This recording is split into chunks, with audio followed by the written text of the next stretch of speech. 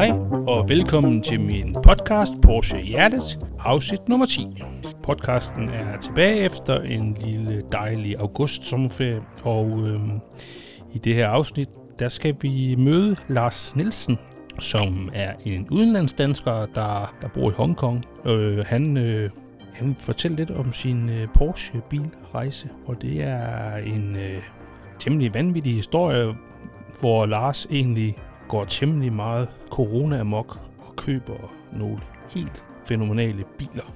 Jeg har fået lov at lægge et billede op af dem, og desuden lagt et lille link op til hans biler, som bliver præsenteret meget fint af Oxholm Car Care nede i My Garage-lokalerne nede i Vejle.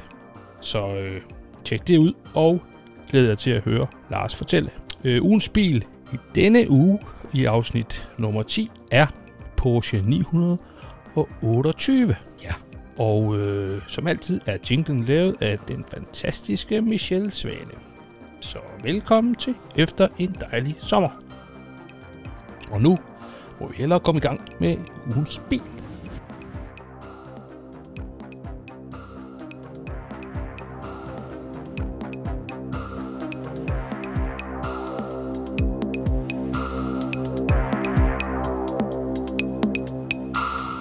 Denne uges bil er Porsche 928. Porsche 928 er en noget særlig bil i Porsches historik, fordi den er den eneste, og dermed også den første, coupé med en V8-motor. I 70'erne begyndte man jo i ledelsen hos Porsche at overveje en afløser til 911'eren, da man var af den tro, at 911'eren lige så stille var ved at have udtjent sin værnepligt. Og derfor satte Ernst Fuhrmann sig for at udvikle en bil, der kunne overtage efter 911'eren. Det indledende arbejde blev begyndt i 1971 og blev så pauseret og lagt lidt hen på grund af oliekrisen, som ligesom forhindrede og udfordrede hele konceptet i at udvikle en V8-motoriseret bil. Hele signalværdien i en V8-motor med et højt benzinforbrug faldt ikke i tidens smag af åbenlyse årsager. Man var egentlig også i ledelsen af den opfattelse, at 911'eren ikke havde en bred appel, og at den jo egentlig var for lille, og egentlig formentlig heller ikke løste sådan den almindelige verdensborgers krav til et transportmiddel. Det skulle så vise sig at være en lille fejlvurdering. Porsche 928 havde en V8-motor ude foran, som var vandkølet, og så var den koblet sammen med en automat eller manuel gearkasse, som lå hen over bagakslen, en såkaldt transaksel, som vi jo kender fra 924'eren også på det her tidspunkt. I start 70'erne har Porsche jo reelt ikke designet en bil fra bunden selv, og derfor bliver 928'eren jo det første, hvad man kan kalde rene Porsche-forsøg på at lave en bil, som de mener, den skal være lavet. Den var også revolutionerende, fordi dens døre og bordskærme og kølerhjelm var i aluminium, hvilket jo var vægtbesparende. Den første udgave af 928'eren havde en 4,5 liters V8-motor i aluminium, som ydede 241 hestekræfter i den europæiske udgave. Og faktisk så skete der mange opgraderinger af motoren, og i øvrigt også af bilen, 928'eren, igennem dens levetid. Den her 4,5 liters motor havde enkelte overliggende knastaksler og 16 ventiler. Og i 1980, der opdaterede Porsche så motoren og lancerede S-modellen, som havde en 4,7 liters motor og faktisk 300 hestekræfter, som var en ganske udmærket ydelse for en bil der i 1980. Og ifølge flere motorsagkyndige var det nu den performance, der ligesom matchede bilen. der. Så lavede de den yderligere om i 1984. Der opdaterede de indsprøjtningssystemet, som gik fra at være mekanisk til at blive elektronisk, og de skruede lidt på kompressionen, som blev øget til 10,4 til 1 fra 10 til 1, hvilket gav yderligere 10 hestekræfter, så modellen 4,7 liters modellen nu havde 310 hestekræfter. Der er 2 strømfordelere i motorrum på den bil, og det er det, hvor der kan man ligesom et kendetegn for, man kan se, at den nu bliver til en ny udgave. I slutningen af denne versions levetid, der begynder man faktisk at give den nogle af de tekniske besvindeligheder, som kommer i den senere model S4, og det er blandt andet undervognen og bremserne, som man allerede begynder at lægge i den her S-model.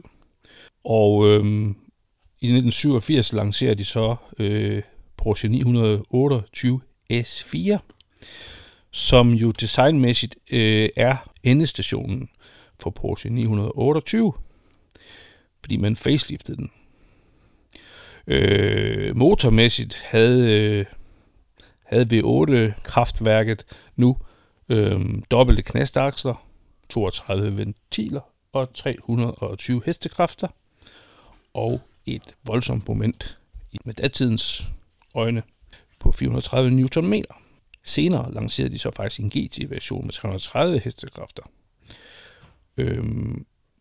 Både den og S4'en blev så endegyldigt i 1991 afløst af den ultimative 928, nemlig GTS'eren.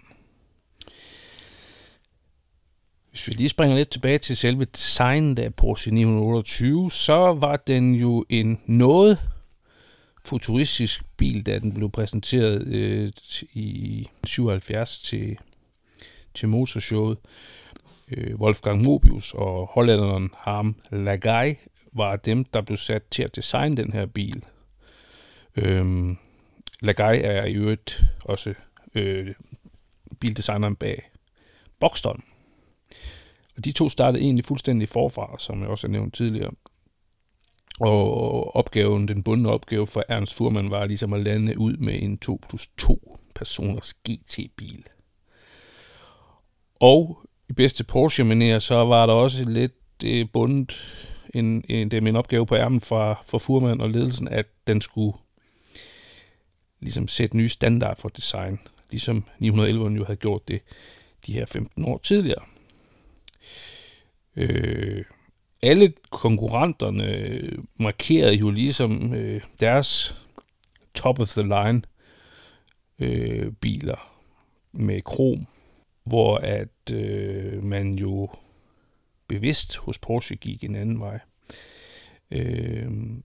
Man brugte meget lang tid på at udvikle en særlig lak, der den samme shine og samme struktur, uanset om det var malet på aluminium, eller på stål, eller på plastik. På trods af oliekrisen og en øget bevidsthed om, at man skulle minimere forbruget af benzin, så var det egentlig ikke noget, man lod være en hindring i udviklingen af 928'eren, da man først var forbi oliekrisen. Økonomisk var man også klar over i Porsche-ledelsen, at man ved at starte fuldstændig fra et blank sheet, helt fra et rent papir, jo ikke ville være i stand til med 928'eren at genbruge dele fra hverken 911'eren eller 924'eren, hvilket helt klart også vil få den konsekvens, at 928'eren vil blive en dyr bil. Fuhrmann og de andre i ledelsen var egentlig af den overbevisning, at hækmotoren var død, og alle andre konkurrenter havde jo for længe siden fået motoren ud foran. Så det går egentlig, at man med Porsche valgte at følge trop. 924'eren havde jo bevist, at man også magtede at lave en fuldstændig næsten perfekt 50-50 vægtfordeling mellem for- og bag, forhjul og baghjul, foraksel, bagaksel. Og det præsterede de jo igen med 928'eren, som tidligere nævnt på grund af motor foran og transaksel gearkasse næsten hen over bagaksen. Porsche var økonomisk i dyb krise, da vi nåede til slutningen af 80'erne, og derfor så satte de alt økonomisk på, at den nye generation 911 kunne komme med et økonomisk opsving. Jo var model 964.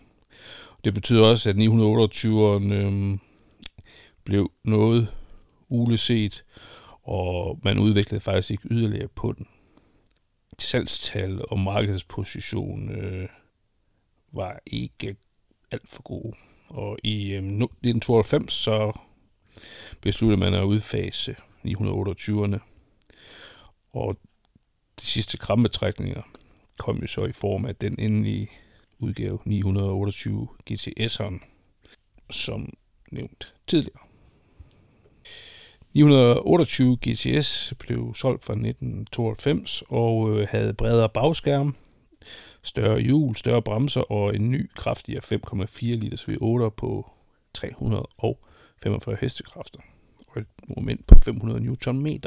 Så dermed skruede Porsche op på alle parametre.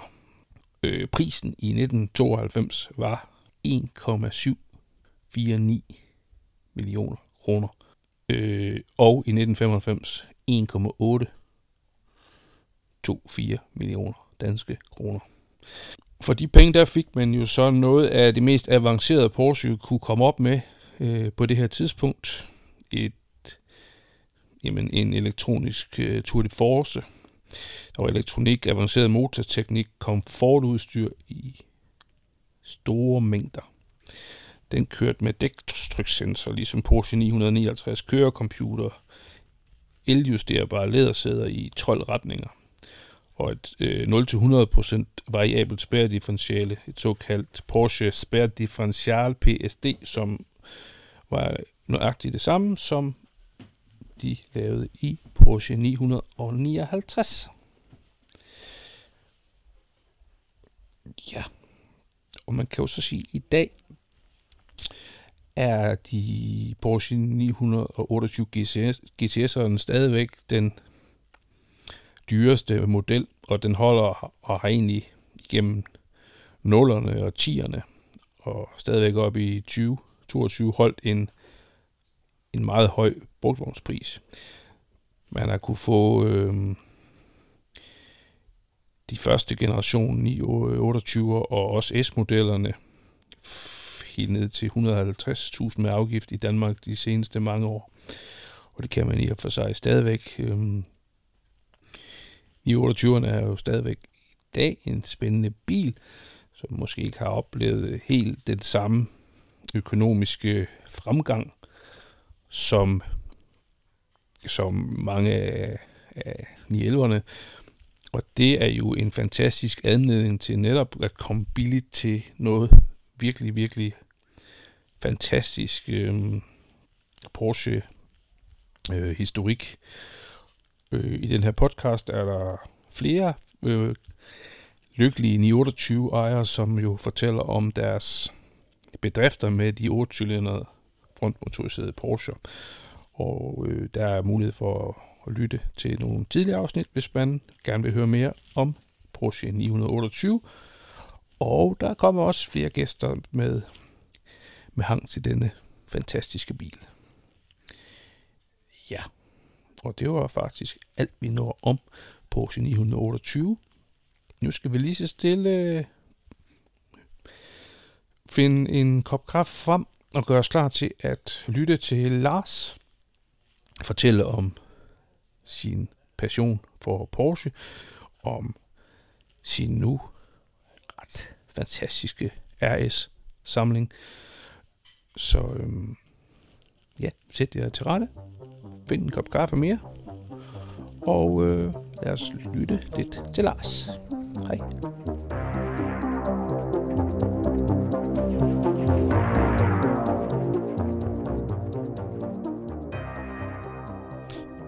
Hej Lars Nielsen, og velkommen til min podcast. Ja, hej.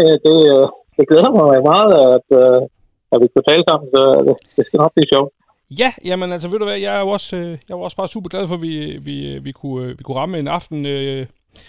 Nu ved jeg ikke, nu er der måske ikke lige så mange, der kender dig, men de har hørt et lille oplæg i introen til den her podcast, og jeg har også skrevet lidt om dig på, du ved, når jeg laver de her opdateringer inde på de forskellige Facebook-sider, men du bor jo ikke i Danmark til daglig, så du er lige hjemme for en kort periode, så derfor er det jo godt, at vi lige kan ødelægge den gode aftenstemning, så din kone slipper for at skal drikke øl med dig.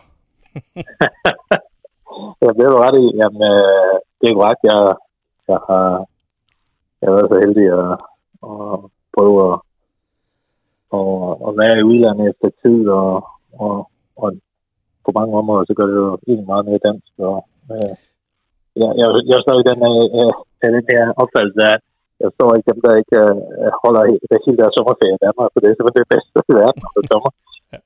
Og det oplever man nok først, når man faktisk ikke er her. Yeah. Så vi nyder det godt hele sommeren her, og skal det desværre tilbage til det normale liv næste uge. Ja, men jeg er i hvert fald ufattelig glad for, at du lige vil bruge lidt tid her til aftenen. Og det er jo selvfølgelig, fordi du er inkarneret Porsche-mand, og det skal vi jo høre rigtig meget om her den næste stykke tid. Men du ved godt, som vi også har snakket op lidt inden, at det første, jeg jo selv skal spørge dig om, det er jo, hvornår Porsche første gang ligesom kommer ind på din radar, da du formentlig er en yngre mand, end du er nu. Ja, det er et godt spørgsmål. Jeg kan jo huske Porsche mange steder i min barndom, men det vil sige nok, det er det første sådan rigtig, jeg kan huske, hvis det er helt ærligt. Det er nok, min far, han var sådan, han var helt vild med biler, specielt da han var yngre. Ja. Og han havde den her, jeg kan huske, han sagde, da jeg var mindre, det var han som en, men det var gammelt, sådan jeg tænkte, jeg siger til min kone, jeg skal have en racerbane til min søn og jeg. Han havde den her gigantiske skeletter-racerbane, og der kan jeg skal bare huske, at vi var nede og skulle købe en ny bil til den her, og vi købte sådan en, vi købte en 911 i, det var lysblå, det var ikke golf lysblå, men det var helt lysblå, som er nummer 17 på siden, som jeg husker det. Og det var simpelthen bare, jeg kan bare huske hele vejen op med min barndom, og hvis vi kørte med racerbane, så det var simpelthen bare det, jeg ville køre med, for det var den vildeste bil i verden, kan jeg bare huske. Jamen, det var Mini og Ford Cortina og alt sådan noget. Det var slet ikke interessant Porsche, men det var bare den, man ville køre med. Okay. Så det var nok den første rigtig Porsche-oplevelse, og det har bare hængt ved i mange afslutninger. Altså, er det din fars valg, den Porsche, eller er det dit valg, eller altså, bliver du decideret, hvad skal man sige, indoktrineret? Jeg kan huske, at jeg var nede i noget af Hjertet dernede i Køge, i en legetøjsforretning dernede. Og som jeg husker det, og det kan jo godt være, at jeg er blevet manipuleret, men jeg husker, at det var et fælles valg. Okay. Jeg kan huske, at vi stod op på første sag, og fik alle de her biler der. Men der er nok, når man tænker tilbage, var der nok et større udvalg med reelt godt, men jeg kan da huske, at det var bare det. Det var den, vi begge to var enige om, vi skulle have det. Ja. Okay. Jamen, det er jo en klog far, du havde så. Eller har. Ja. Ja. Men okay, så og hvor gammel vil du tro, du er her? Jeg vil tro, jeg er 5-6 år. Ja. 5-6 år gammel. Okay. Fint. Jamen det er jo, så det er der i midt-70'erne, kan jeg vel godt afsløre, uden du bliver... Ja, det er rigtigt. Det er jo også... Det er lige omkring, vi skal til at starte i børnehavsplads, altså 70. Ja. Det er så meget godt. Men så er vi jo også tilbage, hvor iRock-modellerne havde deres storhedstid. Det har formentlig været en af dem, ikke? Der i 3-4-75. Det er ikke utænkeligt, du. Er det sådan en amerikansk... Ja, det tror jeg, det var. Ja. Jeg har faktisk let, da han gik bort her for 10 år siden, og vi havde stadig racerbane. Ja. Og jeg var let flere gange i den der med... Jeg tror simpelthen, der var ude i et på et tidspunkt, den her famøse Porsche, som var helt fantastisk. Ja. Så jeg har ikke kunnet tilbage. Jeg har kigget albums og sådan noget. Der er nogle billeder med racerbanen, og der er ikke noget af den her. Okay. Det er lige så blevet Porsche. Ja. Nej. Men det kunne jo være en dag, at du løb ind i sådan en i virkeligheden. Det ved man jo aldrig. Jamen, jeg har faktisk på et tidspunkt, der har sådan nogle gange, jeg har også været lidt en samlet, men det er selv at købe noget af det her elektriker, og der har jeg faktisk købt en del Porsche. Det var egentlig sådan, begyndt at samle på dem i store størrelse også, men det var sjovt nok også meget af de her modeller, man kunne få det i alle afslutninger. Ja, men der kan du bare se. Altså man bliver jo præget i nogen alder, og det har det med at ligesom at sende nogle skygger ret langt op i ens liv, må man bare sige. Jamen det gør det. Jeg kan huske, det næste, som jeg skal huske, det er nok de her fornyelse. Jeg har set ikke rigtig i dag, men dengang der var det jo stort med bilkort. Altså, det var en hver dreng med respekt for sig selv, have nogle bilkort. Jeg kan bare huske, der var 2 biler, som var klart de bedste af. Den ene af dem, det var i 30'erne. Ja. Men der var også, der var desværre en Ferrari, der kunne slå den på en del punkter. Men så var Porsche jo en af de vildeste dengang. Ja. Så det var sådan, det var desværre ikke trumfkorten, men det var tæt på, kan jeg huske.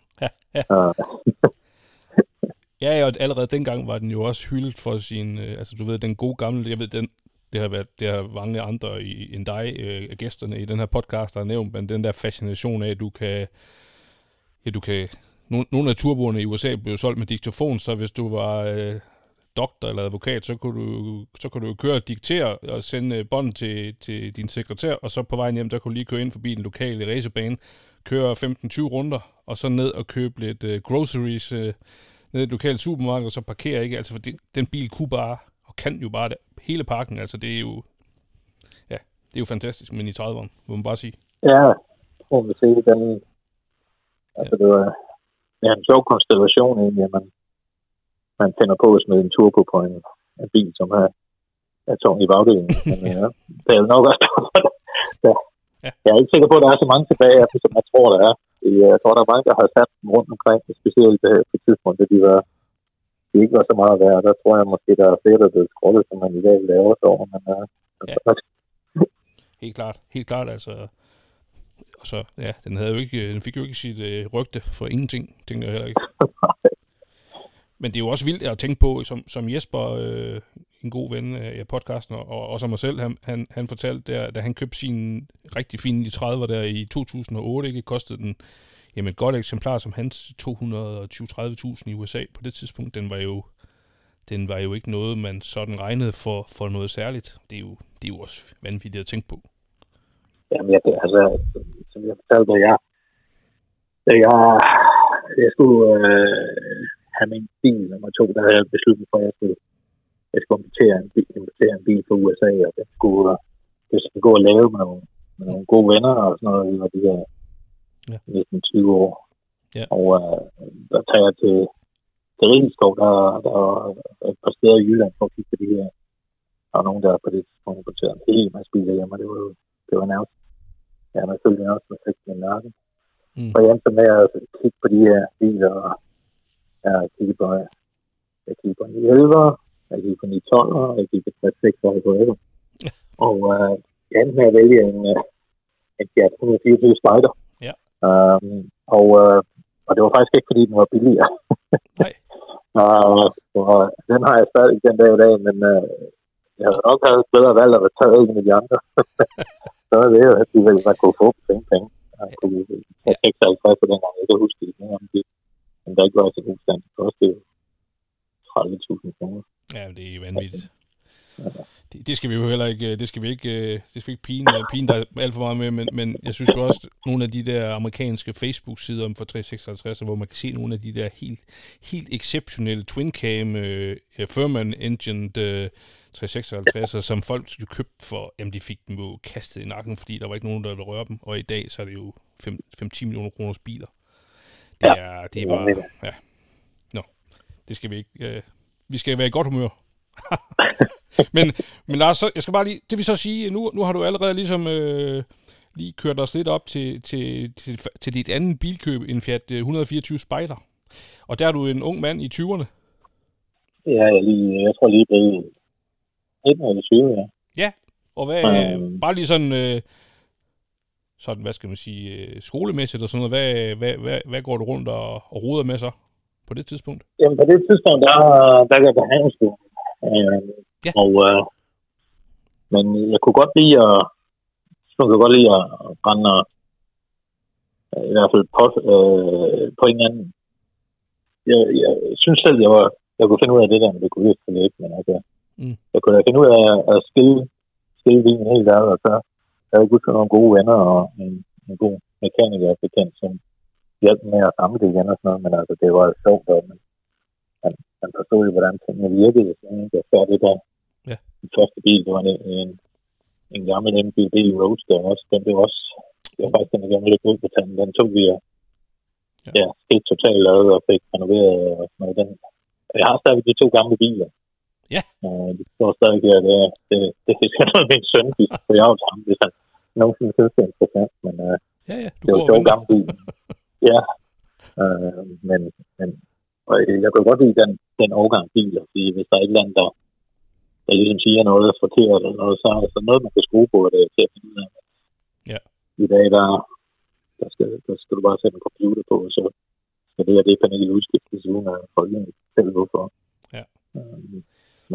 Men de gamle biler, der var lidt mere skæld i, og man vidste, hvor skavankernes var og sådan noget.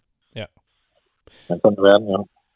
Så det vil sige, du egentlig, altså op igennem dine drengeår, måske via kammerater, og ved ikke, med din far også indover, der får du den der lidt elementære forståelse for motoren, hvordan den er bygget op, og karburatorer og sådan noget, og bliver egentlig lidt grebet af at kunne skrue i det, og sådan, hvad skal man sige, du får en teknisk forståelse også, som vokser lidt på dig. Ja, men der har jeg jo, jeg har nyt, jeg var en af de der knalderdrenge, altså jeg lå og skole på Janne i halvandet år, derfor jeg var 16 til 17,5 og sådan noget, og det, altså, der finder man jo hurtigt ud af, at det skal skole det ene og det andet sted, og man skal samle det, og man skal gøre sådan og sådan, og det var egentlig, det gav ligesom et indblik i, hvordan motor fungerer, og hvordan det ene og det andet, der skal justeres ind og sådan noget. Ja. Så derfor var det naturligt spring til at ligesom gå op, hvis man kan. Ja. Så det samme, en knaller kan man jo også samle bil, og ligesom tanken til stor, det var ikke, fordi man ikke kunne, men det tager selvfølgelig længere tid end lige det er en knaldmotor på en weekend, og så smide noget ind i motoren for det lakeret, så det var en helt varmluftsovn, og det var ikke noget, der altid faktisk de store billetter, men det så tørt ud, når det kom ud. Ja. Okay, så der er noget, det er vel også det der med, at bare få den basale forståelse, altså det er vel også noget af det, der gør, at du i dag, når du, og ikke fordi det er ikke meningen, at vi lige skal springe op og snakke dine biler i dag, men når du køber og bruger penge på en bil, altså du har også en så grundlæggende forståelse kvad din interesse, at du ved også, hvad man skal gå efter, hvad man ikke skal gå efter, og hvad man ligesom skal udelukke og ikke udelukke. Du køber ikke naivt, kan man godt sige. Ja, det ved det. Eller også så er man heldig, men altså, jeg prøver at lave noget forarbejde. Sådan noget, Jeg køber ikke noget, jeg ikke ved, hvad er i hvert fald som udgangspunkt. Jeg har mig i, hvor der kan være fejl, og hvor der ikke kan være fejl, og hvad der egentlig skaber en speciel bil, og hvad der ikke gør det ene og det andet. Men jeg synes jo, det er ligesom alle andre hobbies. Man er nødt til at lytte til andre, for der er altid nogen, der ved mere end en. Og det skal man bare subteste, og så at prøve at forstå, og så skabe sig sin egen erfaring. Ja, okay. Men hvis vi så lige hopper tilbage til Spideren der, den får du investeret i. Hvor længe er du glad for den her italienske bil? Og hvordan, hvad sker der der? Jeg er stadig glad for den, så det var jo egentlig, altså principielt, det var jo sådan lidt, jeg begyndte at, jeg har som sagt et samlet, så jeg har jo MG'eren, og den finder jeg så hurtigt ud af, at efter 6 måneder, det er en lækker sommerbil, men det ikke er den mest pålidelige bil, så jeg ender med at købe en mere hverdagsbil, og så finder jeg ud af, at jeg vil egentlig godt have en ekstra sommerbil, så det var en af grunden til at købe Hjertet og mere, fordi så var der en anden en af mine kammerater der, han ville sætte en MG i stand, så vi kunne gå og lave en mere. Ja. Og så de er der stadigvæk og sådan noget, men så bliver det mere hverdagsbilen, der skal skiftes, og sådan selv ved man. Men man vil have noget nyt indimellem, så det måske ikke er nødvendigt. Det gør det jo kun sjovt. Ja, det er jo en passion. Ja. Okay. Jamen, hvad sker der så derfra? Altså, så... Jamen, så går jeg faktisk, og på det tidspunkt, der har jeg en lækker bil, men altså, jeg var så heldig, at jeg fandt en fra 25 E30 på det tidspunkt. Det var faktisk ikke ret gammel, det var 5 år gammel. Ja. Som jeg købte som, jeg tror, jeg var 20 år eller sådan noget. Så det var en hurtig bil, der nu siger der. Men, ja, det må man sige. den nød jeg. Ja, den nød jeg. Det var en lækker bil, altså. Og det synes jeg stadigvæk den dag, det er en flot bil. Ja. Og så er der faktisk egentlig en af de steder, hvor jeg bor, som får fat i en 928. Og så skal jeg møde ham, når jeg hører den her Euromotor, der er jo solgt, så jeg brænder jo bare og kigger på det tidspunkt, hvor det er en blå avis, og en eller anden. Og jeg synes bare ikke, jeg kunne finde, at det var for dyre, så det endte med at bare blive ved drømmen der. Og så er der en anden kammerat også i omkringskredsen, som er et par år ældre. Det ender med, at han køber en Porsche. Ja. Og det er en, der er snart meget om backdate. Det gjorde man ikke dengang. Der købte man en gammel en, og så fik den til at se nyere ud. Ja. Så han har fået den opdateret, så den så ny ud, og den var, jeg tror det var en 2,7, hvis jeg husker det. Ja. Men det var malet pink, og det var det frygteligt af, men det var fantastisk at se på. Altså. Ja. Så, og det er nok en af de grunde til, jeg er glad for, at den her 924, der endte med at blive den effekt, der ikke en af de andre, fordi jeg havde nok lidt dårligt smag, og det var det om lidt 80. Så jeg havde fået sådan en rigtig fin gammel Porsche, så havde jeg nok endt med at opdatere den, eller sat noget bredere skærm, eller et eller andet på, det her, jeg tror ikke, hvad det er i dag, men altså, det folk gjorde jo. Ja. Man er jo klogere end den tid, man lever i, altså et eller andet sted, så kan man sige, at det er jo også fordi, det er vel også bare fordi det der med originalitet, det er også blevet en ting, der virkelig er begyndt at spille ind på alle Porsche-nørders vurdering, ikke? Altså, men ellers var det jo ikke, dengang var det jo ikke mærkeligt, tænker jeg. Det er i hvert fald nu, det er det, jeg har hørt. Jeg er ikke så gammel, men jeg har hørt meget om, at jamen, så lavede man dem om til den nyeste model og sådan noget, så det var jo bare tidens tand. Ja. Og som du selv ved, den tid, der var jo, altså det var Miami Vice og det ene og det andet, så det, altså, alt det skulle have Testarossa-gælden, uanset hvad det var, og det skulle helst sendes til Tyskland eller sådan, og de biler, det er jo skrækkeligt ud. Der er stadig nogen, der var kredit, men altså, det var jo det værste, at kigge på det hele af det. Ja. Men der var mange, der brugte... Ingen nævnt, ingen glemt. Nej, de brugte flere penge på at bygge dem op, men det er egentlig... Og på det tidspunkt synes jeg, det var husk, man så med de blade her. Det var specielt nogle af de svenske bilblade, hvor de har lidt mere kreativitet, der bliver godkendt deroppe. Og man kiggede de her blade, og der var jo kro overalt. Det var bare det stort. Ja. Så jeg kan faktisk huske, at jeg havde en god ven, som gik på hvad var det? Jern og metal ind i Holbæk. Og det er en lidt sjov historie. Og han havde det med at altid fortælle en historie. Halvdelen af dem var rigtig, halvdelen var ikke rigtig. Men han havde en af hans klasse, som åbenbart var ungdomsverdensmester i karate. Ja. Og samtidig så kørte han en Porsche 9 Turbo, altså en 30 på det tidspunkt. Ja. Og han havde talt den her ven op, som jeg ved ikke hvad. Og vi glædede os bare til at se ham komme der. Og jeg kan bare huske, så kom han. Og han var ikke ungdomsverdensmester. Han havde været lidt forbi. Men det der rigtig gjorde mig irriteret, det var, at han havde faktisk ikke en Porsche. Det var sådan lige meget med det der karate med det her. Jeg havde både glædet mig til at se den her bil, så jeg mener, han kom til Toyota. Altså, jeg tænkte bare, at det er på noget. Altså. Så, men der er så mange ting, som man går og glæder sig til, og så ender det med at være noget helt andet. Ja, det var da også en skuffelse, der var til at føle på det der. Ja, det var det. Nå, jamen altså, det er jo også der, hvor man kan undre sig over, at nogle mennesker kan få så galt fat i en fortælling. Altså, enten så ved man jo, om det er en Porsche, eller så gør man ikke. Men, men jeg tror bare, at jeg vidste ikke, var en Porsche. Jeg tror bare, det var en god historie lige til. faktisk kom på besøg. Okay, Ja, så han jo frem. Det var bare hønsene eller ellingerne? Ja, jeg tror, det var. Ja, okay. Om fred være med det. Man skal jo også hylde de gode historier. Ja, præcis. Den var lidt for god, den her. Lidt for god. Nå, men altså, vil det sige, du har en kammerat, der køber en 28'er der i, det er så i, er vi egentlig i start 90'erne? Eller det må vi jo være? Ja, vi er nok, ja, 90. Ja. 91 nok. Okay. Og så køber du selv en 24'er? Nej. Eller du kiggede kun på en? Ja, den første Porsche, jeg selv køber noget senere. Okay. Og det irriterer mig faktisk lidt, for jeg kan huske, at jeg gik i folkeskolen, der havde man altid det her med. En af de ting, jeg havde, det var, at udover at jeg var professionel fodboldspiller og alle de her ting, så pointet i den alder, for det der. Jamen, han Porsche, inden jeg fik 40.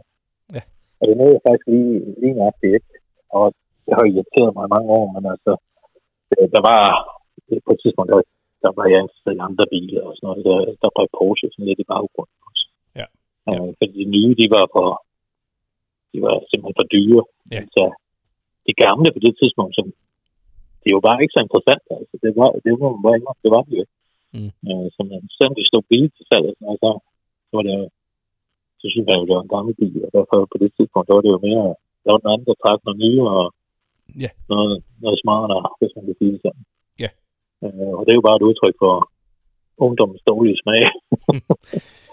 Ja, men altså, det er jo, men det er jo også lidt sjovt, det der med hvordan du og mig selv og alle mulige andre har opfattet biler generelt og Porsche, fordi nu er en af dem, jeg meget tit refererer til, og undskyld til dem, der er trætte af at høre på det, men den gode Jerry Seinfeld, der jo, jeg har hørt ham i flere afsnit af forskellige podcasts fortælle det her med, at han jo selv blev interesseret i Porsche'erne 20-30 år før alle andre, fordi han begyndte at samle på dem da han begyndte at komme til rigtig mange penge i 80'erne, og begyndte at købe 356 og alle mulige andre, og jeg ved, der er flere andre, der er også nogle her i Danmark, ikke, der har været på de biler der i mange år, og ligesom set det der lys, hvis man kan sige det.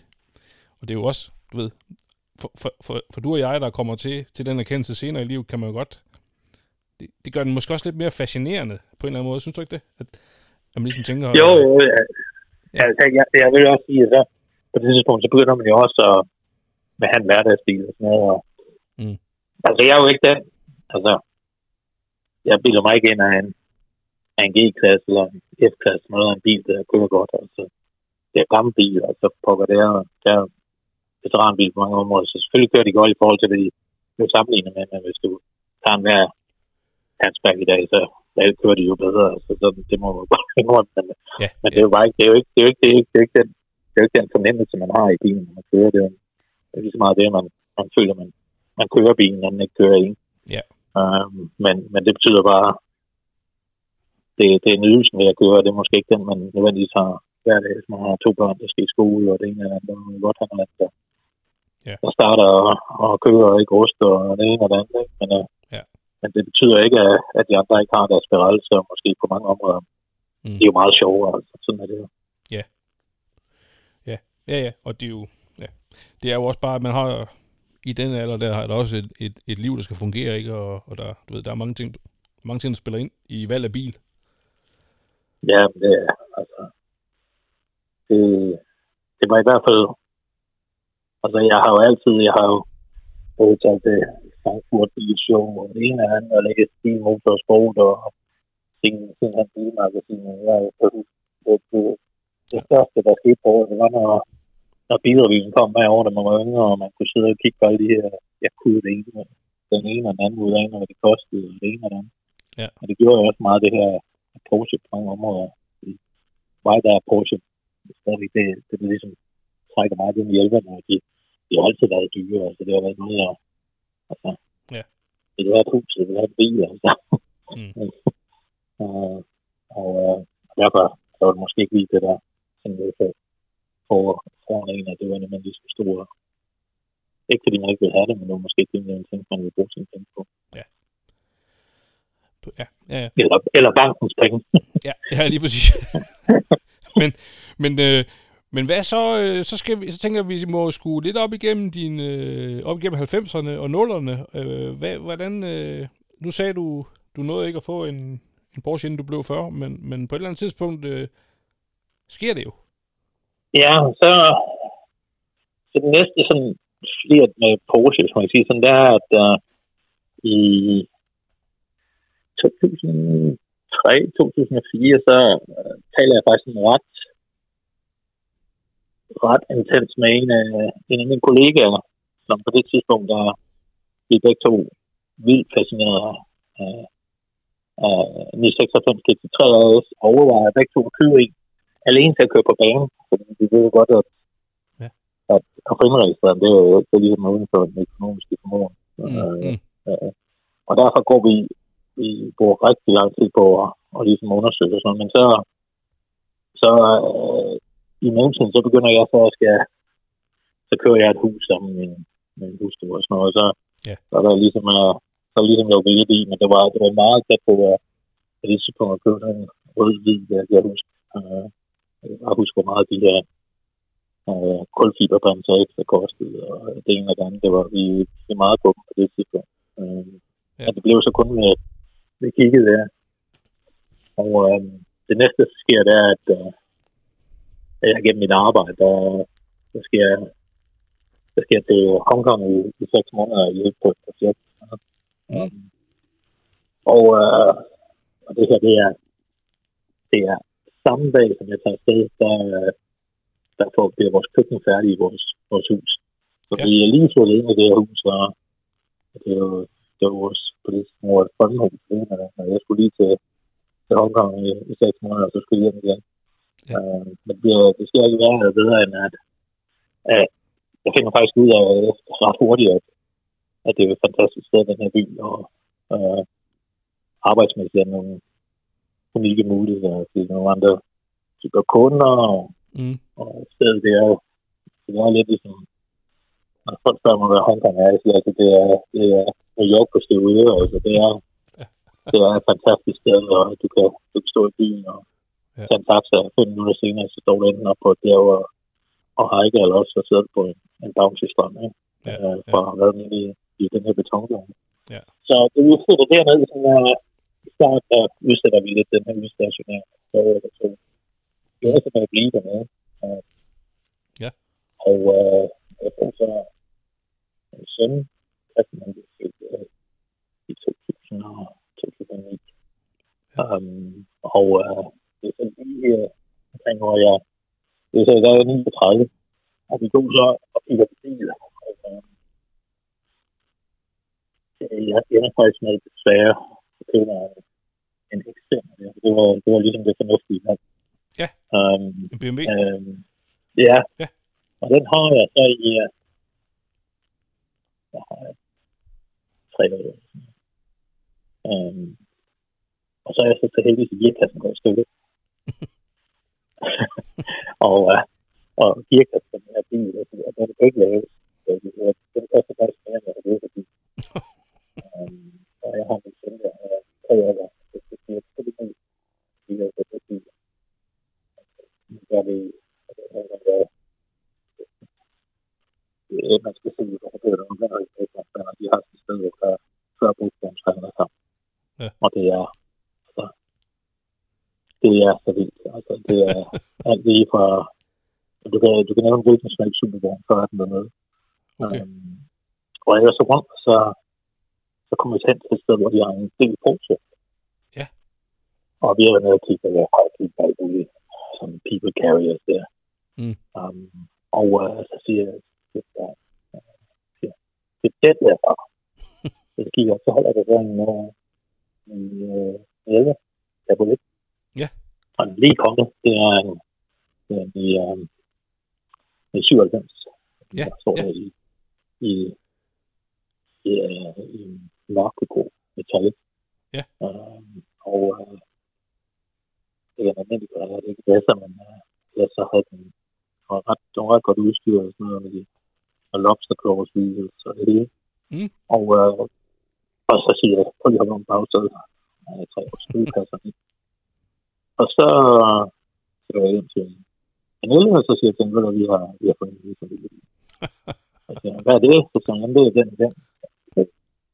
Så hun er altid ret god, så hun siger bare, jamen det går vi ned og køber, så går vi ned og køber den. Så vi har så fantastisk familiebil derinde.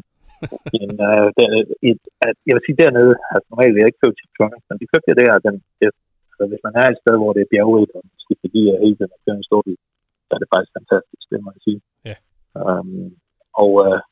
Og den har vi faktisk en del over det. Den er jeg rigtig glad for, må jeg sige. Den her, og så op ad bjergene der, så i i bund, den og taget ned der, og den lyd, man får fra sådan en boxermotor, det er jo helt fantastisk. Ja. Den måde, man føler, man bare sidder på vejen, og altså, det var vi rigtig, rigtig glade for. Ja. Jeg vil så sige, jeg vil godt, de alle sammen siger, at det er jo verdens bedste bil, en Porsche. Men altså, det synes jeg jo også knap mange områder, men der er nogle områder, altså motor og det ene og andet, det er jo fantastisk. Design er fantastisk, men jeg synes jo ikke alt. Jeg har aldrig rigtig syntes, at det interiøret, det er nødvendigvis det mest. Ikke at det ikke er pænt og sådan noget, men altså, det giver noget mere lyde, end det gør for, hvis du tager andre biler, hvor man betaler det samme. Men sådan er det jo. Men det er jo fantastisk med de her 5 uger og det ene eller andet. Altså, man bliver bare høj af at køre som bil, og det gør man da. Ja. Og jeg synes egentlig, rimelig benzinøkonomi, når man tænker på, hvad man har, og sådan noget. Ikke? Så den var vi rigtig glade for i en del år. Det har været så begynder jeg så... Altså, hvad siger du? Det har været, ikke ud fra, det har været den baghjulstrukne S-model som cabriolet, eller? Nej, det var ikke en S, det var en helt plain Carrera. Ja. Baghjulstrukne, men ikke en S-model. Så den lille motor, mere eller mindre den samme motor, der var i 96, man skal have helt af det. Ja, lige præcis. Jeg havde det ikke 325 heste eller sådan noget. Ja. Men altså, det er jo mere end det til sådan. Ja, for pokker. Ja. Ja, ikke? Men når man bor i sådan et sted, så reelt kører man ikke så meget bil, så det er måske 2.000 km om året. Ja. Så det er jo ikke... Så jeg havde lidt et problem, det var, at det største ting, der egentlig skulle ske med den her bil, det var, at en gang om året, så blev jeg nødt til at købe et nyt batteri. Det var simpelthen alt sammen, for jeg ikke kørte nok. Men ellers så kørte jeg ind i de her... Jeg kørte nok ind i 4,5 år. Og jeg brugte simpelthen ikke en krone på den. Nej. Det var så lidt. Ja. Jeg blev nødt til at skifte dæk på den, fordi jeg havde kørt noget bold op i 2 baghjul. Næsten samtidig. Det var helt godt. Okay. Så jeg blev nødt til at skifte dæk på den, men det var egentlig det. Ellers så var der ikke noget, altså der var ikke noget, der skulle laves på den. Nej. Og det synes jeg jo ikke. Altså de skal jo bare ikke gå i stykker. Det er helt fantastisk. Ja. Men det er mere den der altså have en bil, og der er ikke noget, der er at have en bil, når man står ud af den og går en tur, og så vender man sig lige om, og skal lige se, om det er rigtigt ud, ikke? Og det var ikke ligefrem noget, jeg gjorde med ekstremeren, men den her, der synes jeg stadig, at på alle mulige områder, så synes jeg stadig, det er en fantastisk flot bil i 97. Det synes jeg stadig i dag, måske. Ja, helt vildt. Fuldstændig enig. Det er der også mange, der synes, ikke? Altså, man kan sige, hele misæren, om du vil, men i 96, det ved du jo lige så godt som mig, ikke? At hvor meget den har været udskilt, jamen så må man jo bare sige, at hvis man kan synes om de 96, hvad man vil, men da de så kommer tilbage til du ved, de rigtige forlygter, eller hvad man nu skal sige, og hvad de nu ellers skal være i 97, så rammer de jo bare virkelig rent. Den er simpelthen så... Den er så smuk. Altså, det er den bare. Jamen, det er den. Det er jo ikonisk. Jamen, det er det. Man fik også lavet en ret god opdatering indvendigt i den. Og sådan noget, så den ramte faktisk ret godt. Ja. Hele den interiørlinje, de ligesom også havde over, den kørte jo også med over i Boxsteren, ikke? Og den var også i Cayenne. Ja, altså den der 0607 hvad skal man sige, opgradering, den var jo... det kom lidt før, det ved godt i 05. Den var bare fin. Altså virkelig, virkelig flot for sin årgang. Man kan jo godt sige, at den ser lidt dated ud i dag, men jeg synes faktisk personligt stadigvæk, den ser meget moderne ud. Altså Jo, men jeg synes ikke, altså for mig at se, så jo flere år der går, jo mere ligner bilerne hinanden. Jeg synes jo, det er lidt svært. Jeg synes, de er ret kedelige, hvis jeg er helt ærlig, biler. Ja. Selv en del af Porsches biler, så det er ærligt. Ja. Så der synes jeg, dengang, der var ligesom lidt mere, der har lov til at være anderledes. Ja. Selv hvis du tager, altså, der er nogen Citroën, der var altid helt anderledes. Det er de jo også lidt i dag, det er jo ikke det samme. Nej. Altså, det kan lige så godt ligne en Toyota, som det kan ligne noget. Ja. Så det kan jeg godt lide, at det er derfor, jeg nogle gange synes, de er lidt ældre, biler, de er lidt sjovere. Ja. Der er ligesom, de fik lov, det var ikke nødvendigvis altid dem i salgsafdelingen, der havde sammensat alt sammen. De var gudskelov ikke, man kunne ikke bruge de sociale medier på samme måde med at spørge og sådan noget. Man havde en lille gruppe, der troede på noget, så havde man selvfølgelig nogle kunder, der blev spurgt, men det var ikke tusinder af mennesker, der havde man ikke råd og for tid til. Så, men det blev nogle gange, så var der nogle fejlskud, men nogle gange, det var også helt fantastisk. Ja, præcis, altså den der mangfoldighed, altså hvis man også bare, nu sad jeg lige forleden, da jeg så ham der, Doc DeMuro, han har sådan, kender ham, der har sådan en kæmpe YouTube-kanal, han testede en Citroën CX Turbo fra 1988, som der var jo meget få, der kom ind i USA, fordi der var en eller anden regel dengang om, at kofangeren skulle være i den samme højde, og fordi den bil, den havde hydraulisk undervogn, så kunne man jo variere højden på kofangeren. Så derfor fik den de første mange år ikke lov. Men den er jo også bare, du ved, det der, hvis man tager sådan en brand som Citroën, hvad de ikke har bidraget med af quirky, anderledes biler, altså det er jo jeg synes jo, det er også derfor, det er så fantastisk med deres Dyan og 2CV og Mehari, altså hvor i dag, jamen selv Citroënerne i dag, deres dem man kan kalde de biler, der i hvert fald skal ramme dem, der kører på en eller anden beskatningsværdi omkring de 400-500.000 som firmabil, jamen det ligner jo Audi og alt det andet. Det de designer i dag. Der er ikke plads til de der helt vanvittige løsninger, og jeg synes jo, jeg er helt enig med dig, det er bare så fedt nogle af de ting, der er blevet lavet dengang. Altså, præcis. Der sad ikke der var ikke en kæmpe bestyrelse, der skulle sidde og stemme de der forslag igennem. Der fik de bare lov at løbe med en eller anden helt vanvittig bold, tror jeg. Ja. Altså, det var sgu fedt. Men det kan man også se, så kommer der nogle fantastiske modeller, som måske ikke blev solgt i så stort antal, men som i dag, hvor folk står til på, så købte folk ikke dem, altså. Ja. Så det gjorde de jo bare ikke. Altså, det var en anden tid. Ja. Nå, men tilbage til jeres lille familie. I kommer simpelthen i en 97 Cabriolet som familiebil og nyder den i stor stil og tager nogle fantastiske ture i weekenden, garanteret også får lidt kilometer på den. Men der kører faktisk ikke så meget på den, for jeg tror, jeg købte den med 9.000 kilometer. Jeg tror, da jeg solgte den 4,5 år efter, så tror jeg, den er gået 16.000. Det var ikke...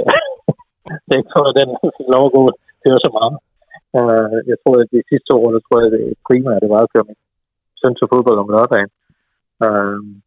Det måske var den største ydelse. Men, der vil nok sidde nogen, Lars, og tænke, det er imponerende, at man kan have sådan en bil holdende i garagen, uden at køre med i den. Det kunne jeg forestille mig. Det vil jeg nok også tænke. Ja, men det er et spørgsmål om, at jeg kommer hjem fra arbejde, og så vil du bruge tiden med familien, så weekenden, så sker der noget om lørdagen, og søndag, der har du noget andet familie sammen, eller et eller andet, ikke?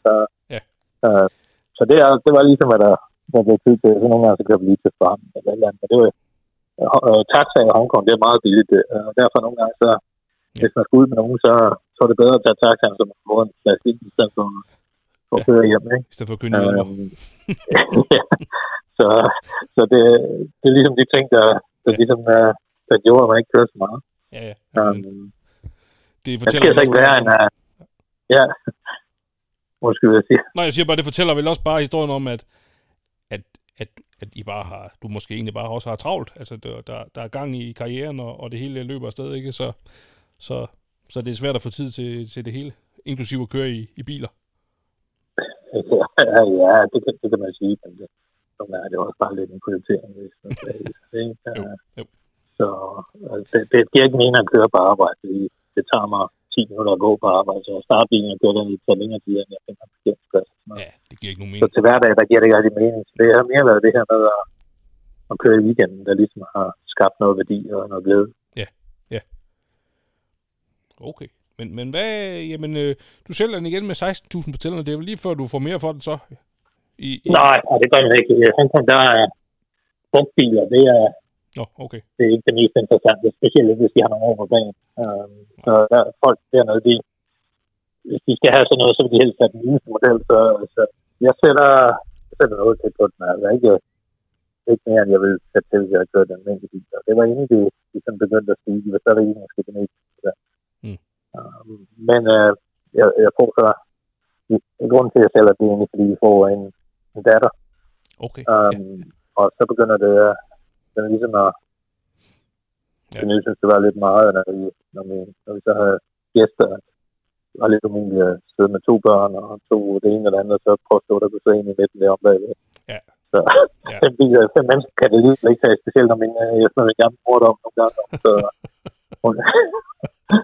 hun klagede ikke, men jeg kunne godt se, at det var ikke det mest behagelige sted at sidde. Nej. Så den tror jeg, den bytter jeg så ind. At jeg har så nogle kolleger, som samler biler, men det er mere Ferrari, og jeg har altid talt om Porsche. Jeg får altid vide, at det er noget damer at køre i, og det ene eller andet. Men jeg begynder så faktisk springer lidt frem, og jeg har gået lidt lang tid og tænkt på den her 96 kit, så jeg rigtig gerne vil have. Siden dengang jeg talte med min kollega der. Den bliver ved med at hjemmesøge dig. Ja, det gør den.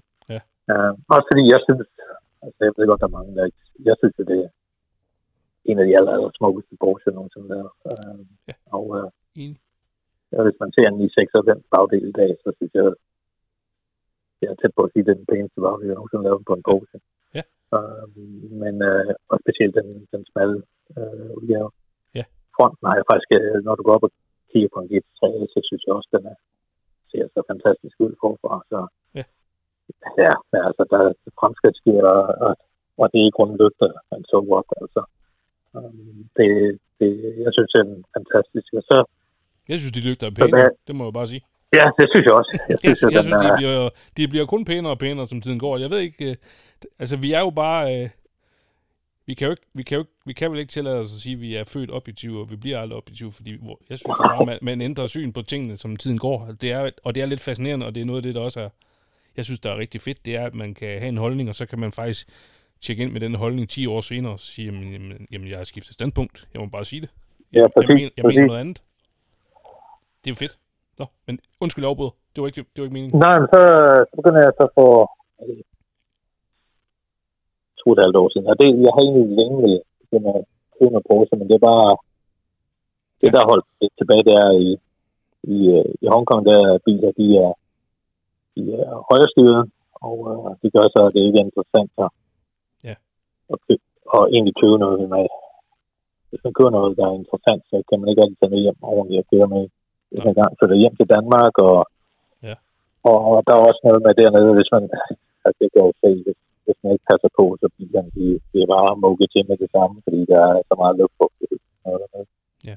Så det med at have nogle biler, det er ikke med at have en bil, der kører i, hvis der er noget andet, så skal man nærmest stå et køleskab dernede. Ja. Men jeg vil så have den her GT3 så jeg begynder at tale med nogen i Hongkong, som har kontakter i Europa, og har en, der hjælper mig at prøve at finde en, og det bliver, altså, jeg kigger på 50 biler. Ja. Og starten, der synes jeg måske, at vi er lidt for, vi får sagt nej til for mange, men jeg kan godt se i bagkøbsskærmen, vi gjorde det rigtigt. Men jeg var lidt skudt på at få det der. Men vi begynder så at sige, at den sætter nogle krav op, at bilen den skal ikke have nogle overdrejninger, og den skal ikke have, den skal have maks 10.000 kilometer, måske 15 max. Ja. Den skal være rød og hvid, den skal ikke være blå og hvid. Ja. Og der må godt have kompositbrænd, som det er ikke noget mos, fordi det var det første, og det var ikke noget af de bedste brændsler. Men det er selvfølgelig sjovt. Og så vil jeg gerne have den her first paint, og det er heller ikke nemt mange af de her, for der er mange, der har altså dengang, specielt senere, det blev de jo ret billige, så der var mange, der købte track. Og der er ret mange, der også har haft skader. Ja. Og så kigge, jeg finder biler, jeg finder nogle i Tyskland, jeg finder nogle ene. Så man kan rigtig komme hjem til noget. Og ham her, der prøver at hjælpe mig. Ja. Han er englænder, og derfor så kigger vi meget igennem England. Og så finder jeg den her bil, som er til salg og i Spanien. Og han siger, det er ikke så godt, men det må du selv have. Så jeg ringer til det her sted, og de tager den, og taler overhovedet ikke engelsk. Jeg prøver at tale til dem på engelsk. De svarer overhovedet ikke. Jeg hører bare noget, der kommer tilbage på spansk, og det ene og det andet, men rigtig af billederne på den her annonce, det er nødvendigvis det bedste. Det er ligesom taget de uskarpe og det ene og det andet, men der står bilen, den her, den har gået 10.000 km. I 10.045 km står det. Ja. Jeg sidder og sætter den i Google oversætter, der står bilen her. Det er pænt, den har ingen overdrejning, og der er ingen ejer, og det ene og det andet, så det lyder rigtigt, og prisen var sådan forholdsvis rimelig. Ja. Og så tænker jeg, hvad gør jeg? Så står jeg til den på engelsk, og 2-3 gange. I bagkurset af den skal jeg bare have fortsat den på Google. Jeg får ikke et svar tilbage.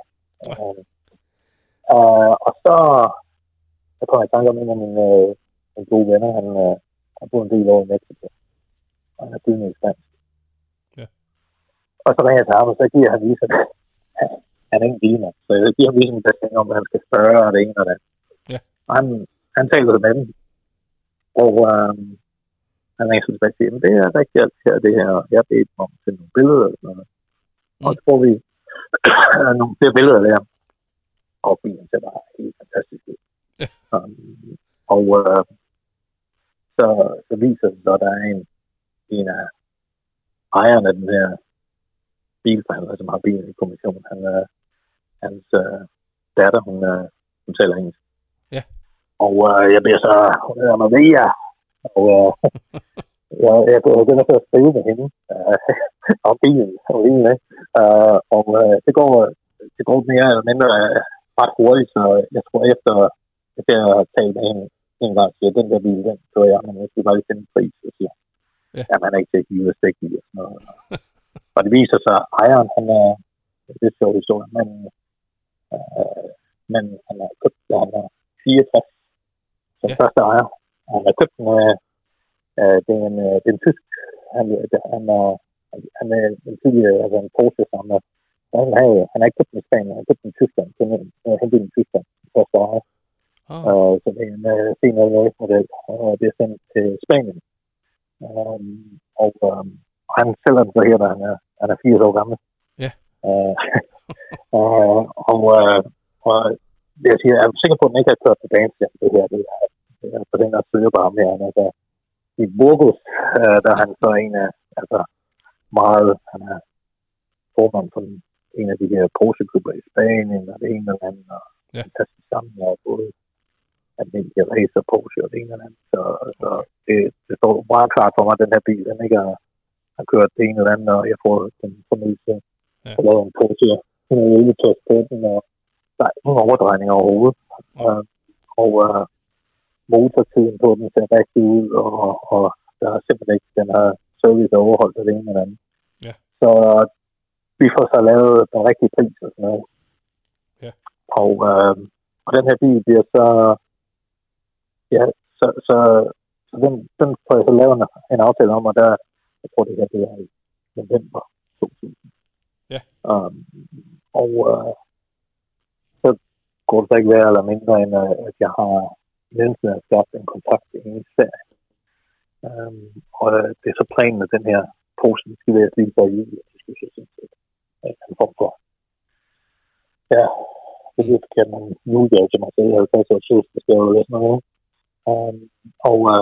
Men så har jeg været samtale med ham her i serie, som er faktisk også på et tidspunkt, men jeg synes, at det 3 år, men jeg kommer så og siger til mig, jeg har en 64 karriere, så det er ikke en sted. Jeg er et sted, jeg har samlet faktisk 4-5 af de her 96'er, fordi jeg tror, at de er, for det første så synes jeg, den fedeste bil, og jeg tror også, at der er noget værdi i at have dem, fordi de er helt latterligt lavt prissat. Når det amerikanske marked åbner, og de er 25 år gamle, så kommer den, der er jo kun lavet 682 af dem, så det er en af de sjældneste Porsche, specielt RS-modeller. Så den kommer til at få i gang det med 3, 4 eller 5, når vi er færdige. Det vil jeg godt samle med. Men han siger til mig, at det er i orden, men må jeg lige sende nogle billeder til dig, og også nogle papirer på dem. Du kan sende lige, hvad det er ikke interesseret i. Og så sender han de her, og så bliver jeg selvfølgelig, jeg ringer og siger til ham, at de billeder, du sendte, det er en ny bil. Jamen, jeg ser til, at den var god, ikke? Så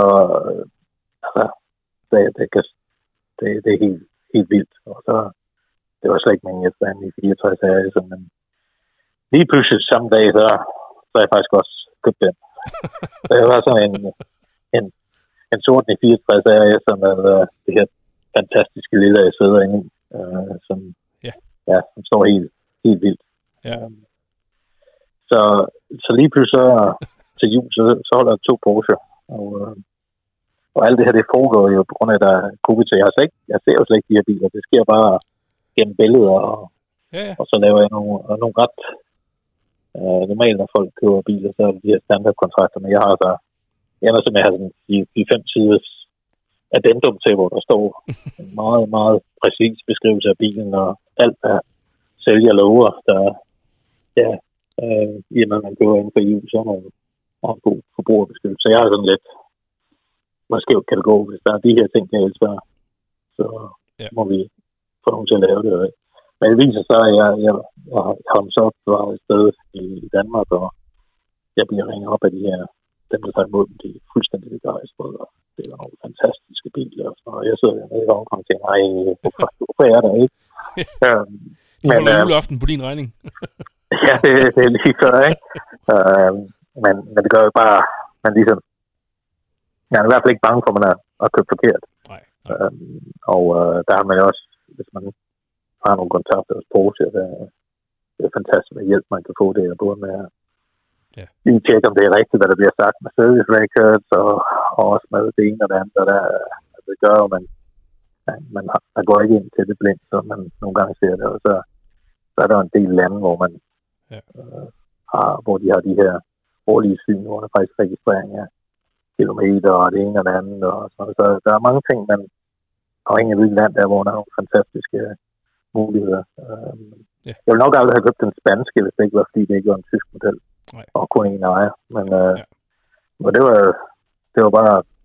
var også en af de ting, der heller ikke stod inde på hjemmesiden, så det var igen noget, der skabte værdi, som man ikke vidste. Ikke? Men så er det så, og det her, det er så juni 2000. Jeg er jo glad der, og føler egentlig, at nu skulle jeg måske prøve at finde i 96 til. Og så går der en 4-5 måneder, jeg har nødtravlt på arbejde, det ene og det andet. Så bliver jeg så ringet op igen en god kontakt i Sverige, som siger, at jeg har fundet bilen til dig. Er det sådan en blå og en hvid, eller er det en rød og hvid? Så nej, det er ikke en i 96, så er jeg ikke interesseret. For det er sådan, jeg vil have. Så jeg synes lige, du skal se den her. Jamen, det kan vi godt, men jeg er ikke interesseret. Så sender han mig sådan et billede af en 97 GT3 så Mark 1'eren, 3,6'er. Men i RS-grøn. Og igen, en bil med 7.000 kilometer. Jeg tænker, hvad det her for noget? Altså, tysk bil og en fantastisk historie, og jeg tænker igen med Porsche kontakt, alt sammen, det ser fornuftigt ud, og der er ingen overdrejning. Så jamen, jeg er jo ikke interesseret i det, så det er ikke interesseret om det er jeg. Og så viser det sig lige pludselig, ja, så har jeg lige pludselig 3 Porsche, så bliver den leveret, og vi finder en rigtig pris, og den bliver sat op, og så går igen der lidt nervøs for, om bilen er, som den er, men det ringer de så og siger, at den er helt fantastisk. Og der er faktisk en lille sjov historie, for eksempel, med min 96 GT3. Ja. Det var, at det gennemgår alle de her billeder af bilen. Så finder jeg ud af, at der er ikke nogen skrumsløg, der er ikke nogen hovedfølger.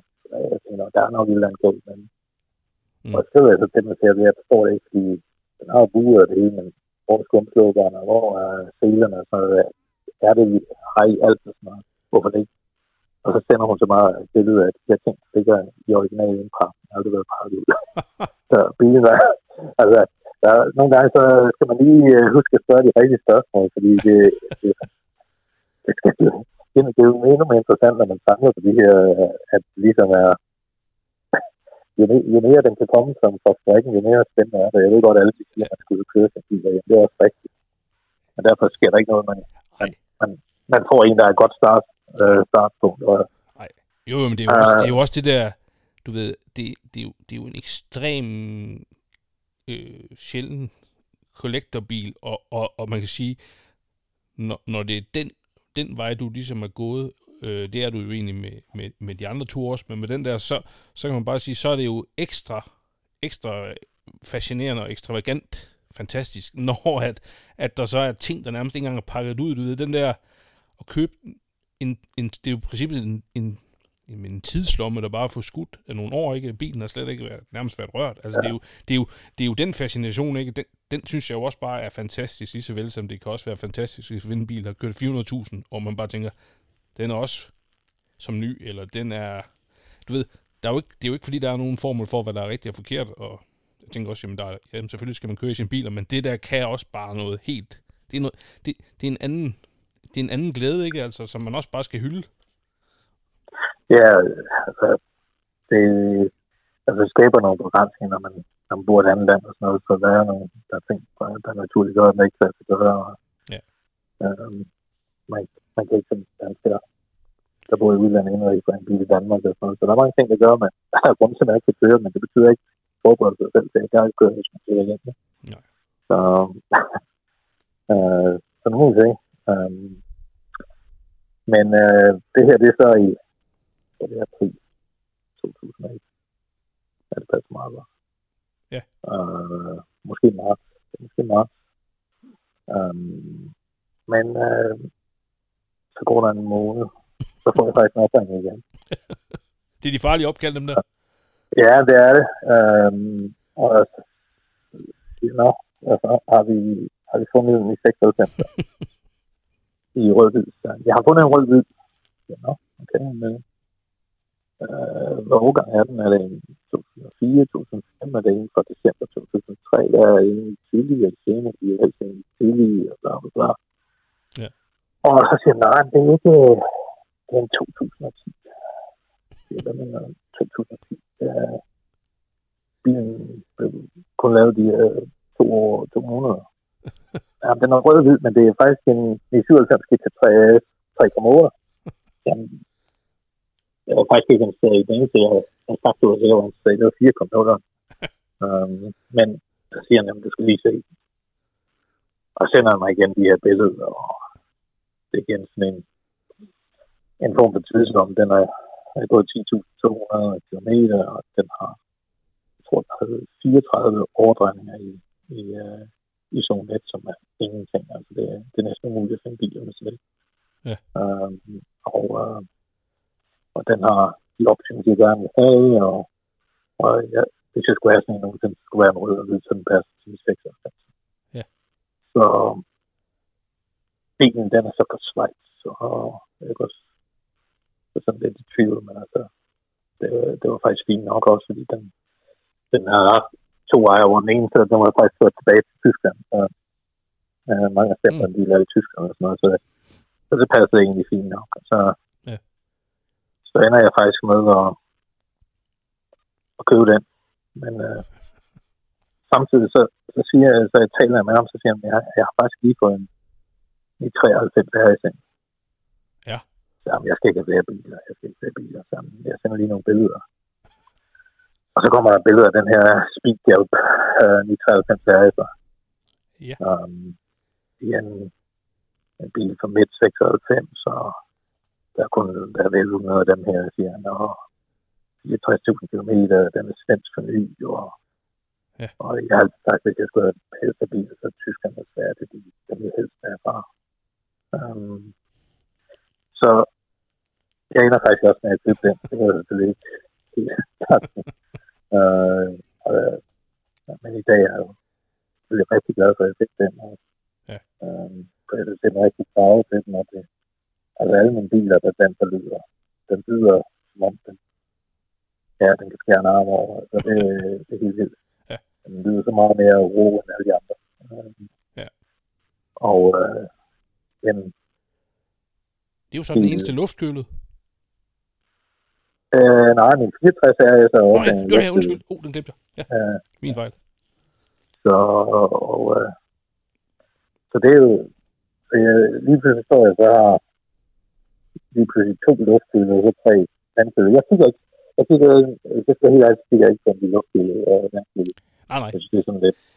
det var også bare lige for at sige det. Jeg skal have Porsche lidt anderledes. Jeg skal... Er det en dual-model? Er det en RS-model? Eller er det de andre? Ja. Og det andet er mere et spørgsmål om, hvor gamle eller nye de er. Så den ramte jo de tangenter godt, det her. Jeg allerede var begyndt efter de første elementer efter nummer 2 og på væk fra det her koncept. Kun have én model, som egentlig synes, det var også sjovt. Så passede det meget godt ind, fordi det var, havde jeg ligesom, jeg synes, det er før i 64, jeg er ikke så meget, jeg er ikke til en 2,7 her, så den er for gammel og sådan noget, men den anden, det er ligesom i 64 frem, at det passer fint til min, og så er jeg sådan i 64 AS, med 93 AS, og så gik jeg op i 96, 96, 97, så det passer meget fint det her. Ja. Men der går så ikke mere end faktisk 2 dage, så ringer det igen. Ja, nu har jeg noget helt andet, et turbo, som jeg er ikke interesseret i turbo, for det er noget andet, og den her er meget speciel. Ja. Det siger mig ikke noget, så man må ikke lige tale mig igennem, så jeg gør det gerne. Han har så fundet den her tyske i 64 turbo 3,6. Ja. Men med en X88 option, som er det samme som en VLS, altså det er en anden motor, så det er en helt anden motor, vi så ikke, som gør den i stedet for den normale 3,6, der har 360 heste, har den her 385. Den andre der er nogle andre camshafts på den, der er både det ene og det andet, og den har nogle andre modificerede cylinderne og cylinderhovederne, og der er nogle større turbo og sådan noget. Ja. Og jeg er stadig ikke interesseret der, så jeg har nok egentlig ikke rigtig forstået, hvor sjældent den er, og hvor unik den her bil er. Og prisen lød sådan set, der var prissat som en almindelig 3,6, så det var ikke sådan, fordi den var specielt billig. Men så kender jeg et par af de tyske de 64 specialister. Og hænger ned til en af dem der og siger, har du nogen 3,6, så det vil der kommer ind, ja, man har den og den, og så siger han, men nu skal jeg har en kontakt til en i Sverige, som har en meget speciel model stående, og det er han forklarer så den her X88 i Midnight Blue, og det er præcis det samme bil, jeg kigger på. Og så siger jeg, det lyder spændende, og så siger han så, hvornår det så får den, så fortæller han så meget, han har mere end det dobbelt af, hvad en normal 3,6 koster. Ja. Altså, der er ikke nogen sager, der er ikke lavet noget andet, så det er også. Og jeg siger, det er lige tænkt over. Så ligger jeg på, så ringer jeg op til amerikanerne. Det kan lige sende kontakt. Og den her tid, det var sådan lidt jeg blev lidt excited, men det skal ikke blive forkert, men det var, jeg tog på en god handel i hvert fald. Ja. Jeg skal sige, simpelthen var det nok gået hen og blive den her, som jeg mest om, jeg lavede 52 af dem, så det er meget få biler. Ja, det er godt nok en sjælden model. Eller sjælden, ja. Ja, og det er min datter siger, at der er 4 fører i, så jeg kan køre med hensyn. Farve og det ene eller andet, det er nok den, der jeg vil ikke sige det, det er ikke den, der er mest, så er det ikke 96, så er det den, der er klart en favorit af min bil, men jeg tror i hvert fald helt slet som en god tur.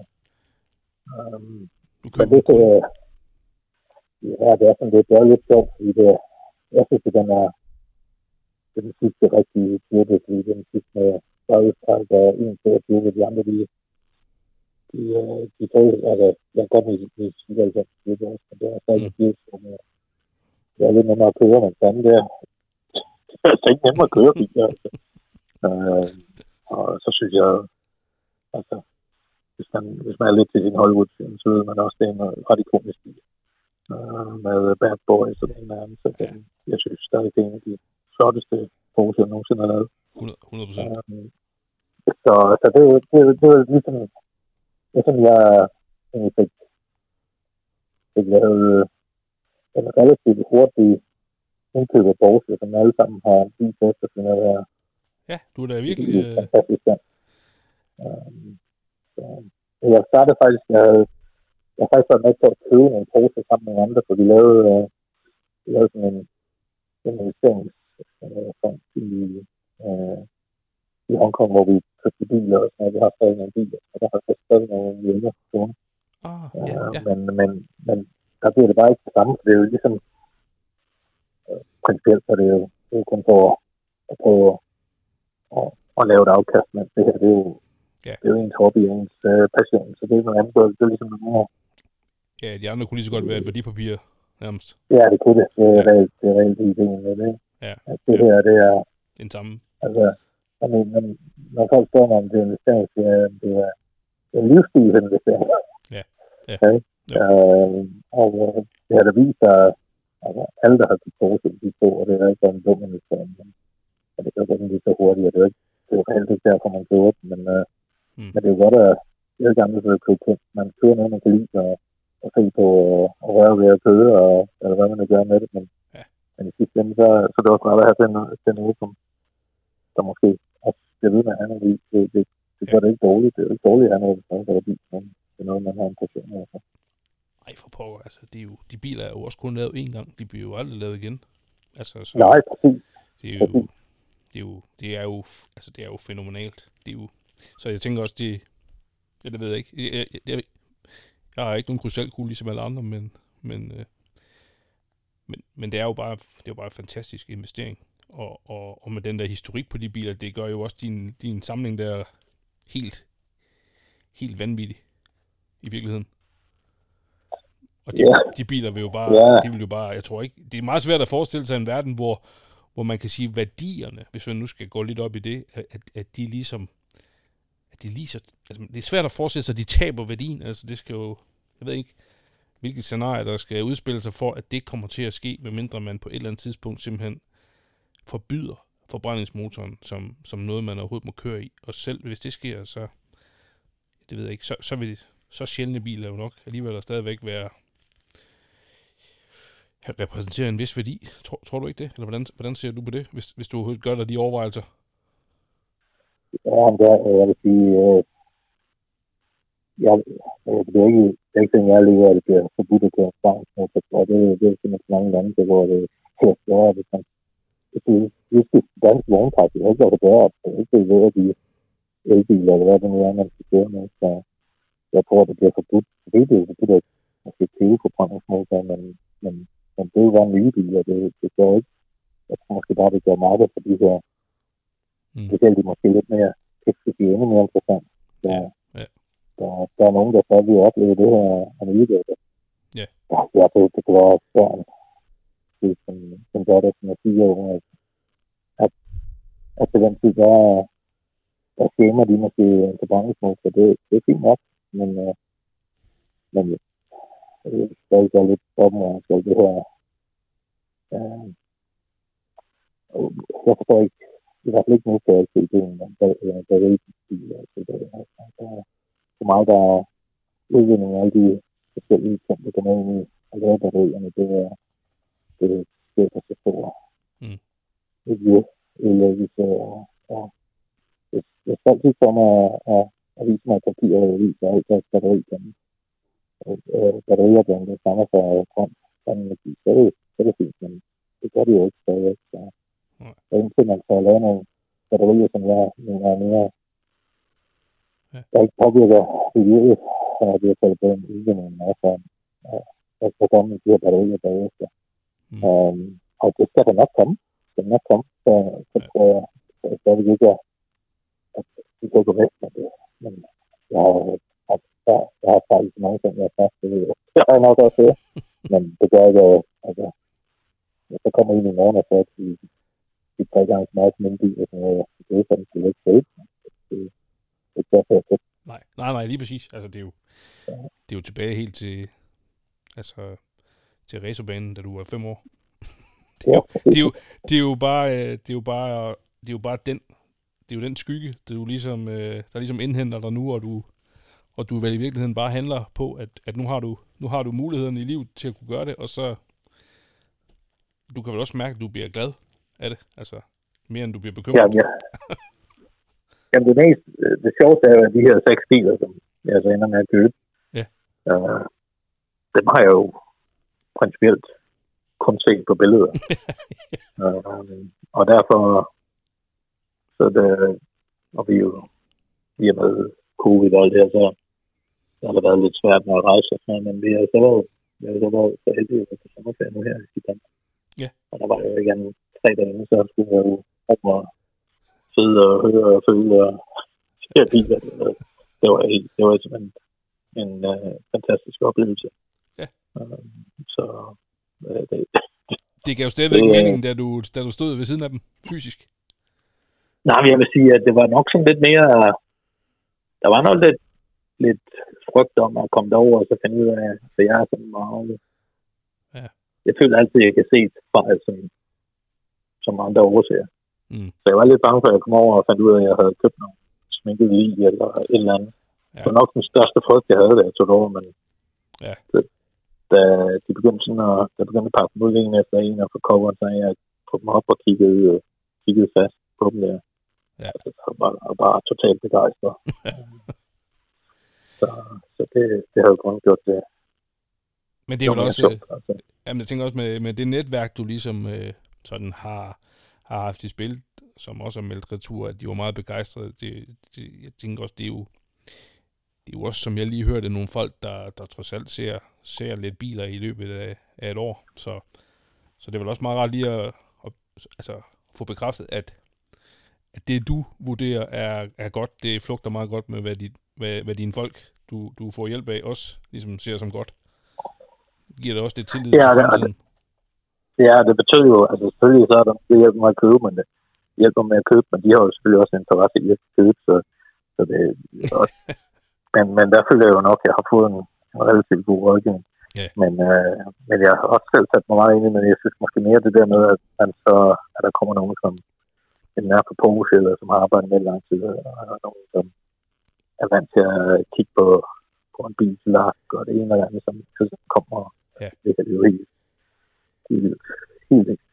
vildt godt, så det gør også, at man bliver glad, at man ikke kan købe katten i sækken. Jo. Men jeg har faktisk ikke været, sådan, at jeg har følt, at jeg havde, i hvert fald ikke, da jeg havde købt den, har jeg ikke gået sådan været bange for, at jeg har købt noget, der var forkert. Jeg har altid prøvet at sige, hvis det er en middelbil, jeg har købt, så er det faktisk stadig et relativt godt køb, og hvis det er, at den er så god, som de siger, så har det været et fantastisk køb. Og hvis det har været et dårligt køb, så så har jeg min 4 sider kontrakt, som forhåbentlig kan få rettet op på det. Ja. Så det var mere det der med at komme derover, og så om det var et eller andet, som jeg måske selv synes skulle have været bedre. Ja. Ja. Det var helt fantastisk, og jeg glæder mig meget til at se, hvordan jeg forhåbentlig kan få plader på dem og sådan noget, ikke? Når den tid kommer. Ja, det er jo også, det må jo være noget af det, du sådan også ligesom tænker, hvad bliver så det næste der, og det der med at have dem i Danmark, og du bor i udlandet, men det er jo et luksusproblem, men det er jo stadigvæk noget, der så kommer til at fylde lidt i tankerne, hvordan det lige udspiller sig det hele. Ja, så er der selvfølgelig også tanken om, hvad er den næste bil. Ja. Så det, altså, der går ikke mange dage, uden man ender at kigge på diverse sider af det ene og andet, men jeg synes nok, at det er sjældent, man finder noget, der er til salg på hjemmesiden, som reelt er godt, eller rimeligt, eller et eller andet. Altså som regel, så hvis man kan finde den, jeg vil sige, at de biler, jeg købte, der kun var en, som var annonceret, det var den i Spanien. Ja. Alle de andre, der har været igennem netværk, og det synes jeg på en eller anden måde, altså, det virker som om nogle gange, at det er nemmere, at de rigtig gode biler, de bliver faktisk solgt ind på nettet, fordi der er altid nogen, der er aftalt før de faktisk bliver annonceret. Ja. Men derfor kan jeg ikke lade være med at gå ind og kigge på de her sider hele tiden. Nej. Og det er bare, jeg vil ikke være med hver onsdag lægge en podcast op og høre det, eller jeg vil ikke være med at søge på YouTube, hvis der kommer nyt om nye Porsche-videoer, eller eller andet. Men sådan er det jo bare, når man bliver besat for noget. Ja, men det er jo også det, der er så... Det er jo det, der er så fascinerende, at man bliver grebet af noget, der ligesom tager... Det er jo ligesom, om det tager ligesom over, ikke? Altså, det er ikke rigtig noget, man kan... Du kan ikke helt styre det, og det går ikke væk, og det bliver bare ved med at rive en... derhen, hvor det nu gør. Altså, det er vel også passion, når det på en måde er bedst, så længe man kan styre det, og man ikke ødelægger livet. Ja, mit problem der nogle gange, så kan jeg ikke rigtig... Altså, det er næsten lige meget hvad, hvis jeg går ind i et eller andet, så nogle gange, så der kender mig, det nok siger, at jeg lidt... Jeg går lidt over i den anden grøft, det skal man passe på, men jeg vil sige, jeg har brugt meget tid på det her de sidste 3 måneder, så at prøve at finde... Jeg vil godt have de originale, hvad hedder de, salgskontroller, der bare fra det land, hvor bilen er kommet fra, og det ene og det andet, og sådan noget. Det er så godt sådan noget tid på at finde. Og det er ikke altid lige den, skulle jeg helt så sige. Og så det har været sjovt for den del af det med også, som ligesom har bilen og den, man kan sige, ligesom den historie, den gik hjem, før den blev solgt. Ja, præcis. Men jeg synes jo, altså for mig at se, så vil jeg jo hellere stå og tale med ham, der er passioneret, end ham, der har 10 eller 20 biler, som egentlig er ligeglade, ikke? Ja. Og derfor, jeg synes ikke, at de her Porsche Facebook-grupper og det ene eller andet, så møder man nogen, og jeg skriver med folk for alle mulige steder i verden, og også nogle stykker i Danmark, og faktisk er det. Så i og med, at jeg er i en meget anden tidszone, så nogle gange, så man kan sidde på en aften, så kan du have sendt lige pludselig 100 tekstbeskeder, ikke? Og du får 100 den anden vej. Og det gør det bare sjovt, men man sidder og siger, at har du set den, og hvad med det der, og hvad synes du om det, og kan du lide den farve, og kan du gøre det, og alt det her, og hvor fandt du det, og er der nogle problemer der, og det. Reelt så er det lidt sjovt, at man kan have den her passion med nogen, som man mange gange ikke engang har mødt eller talt med.